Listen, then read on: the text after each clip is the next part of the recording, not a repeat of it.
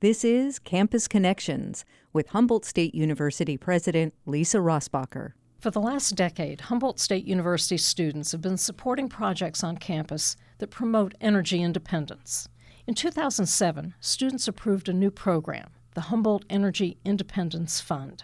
This initiative supports the development and implementation of ideas that will reduce costs and reduce energy use. The students collaborate with departments across campus, and their work is strongly connected to the curriculum and academic programs. Every student is invited to submit idea papers that could help achieve the goal of energy independence. The results of the investments by the Students' Energy Fund have been impressive. For example, one project involved changing to LED lighting, light-emitting diodes, both indoors and out, to reduce energy use. Replacing paper towels with hand dryers saves money on purchasing towels, reduces custodial time, and is more ecologically sound. Adding monitoring systems to individual buildings helps the university community understand our patterns of energy use, and therefore how to save energy more effectively.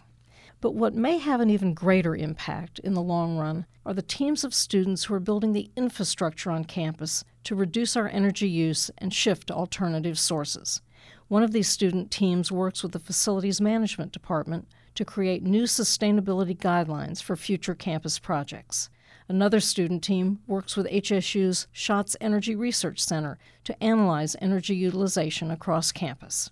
HSU students and their Humboldt Energy Independence Fund are leading the way on college and university campuses in their support for reducing the environmental impact of energy use through student-driven projects. Students are applying their education to make a positive change in the world. I'm Lisa Rossbacher, president of Humboldt State University, and I look forward to connecting with you next time.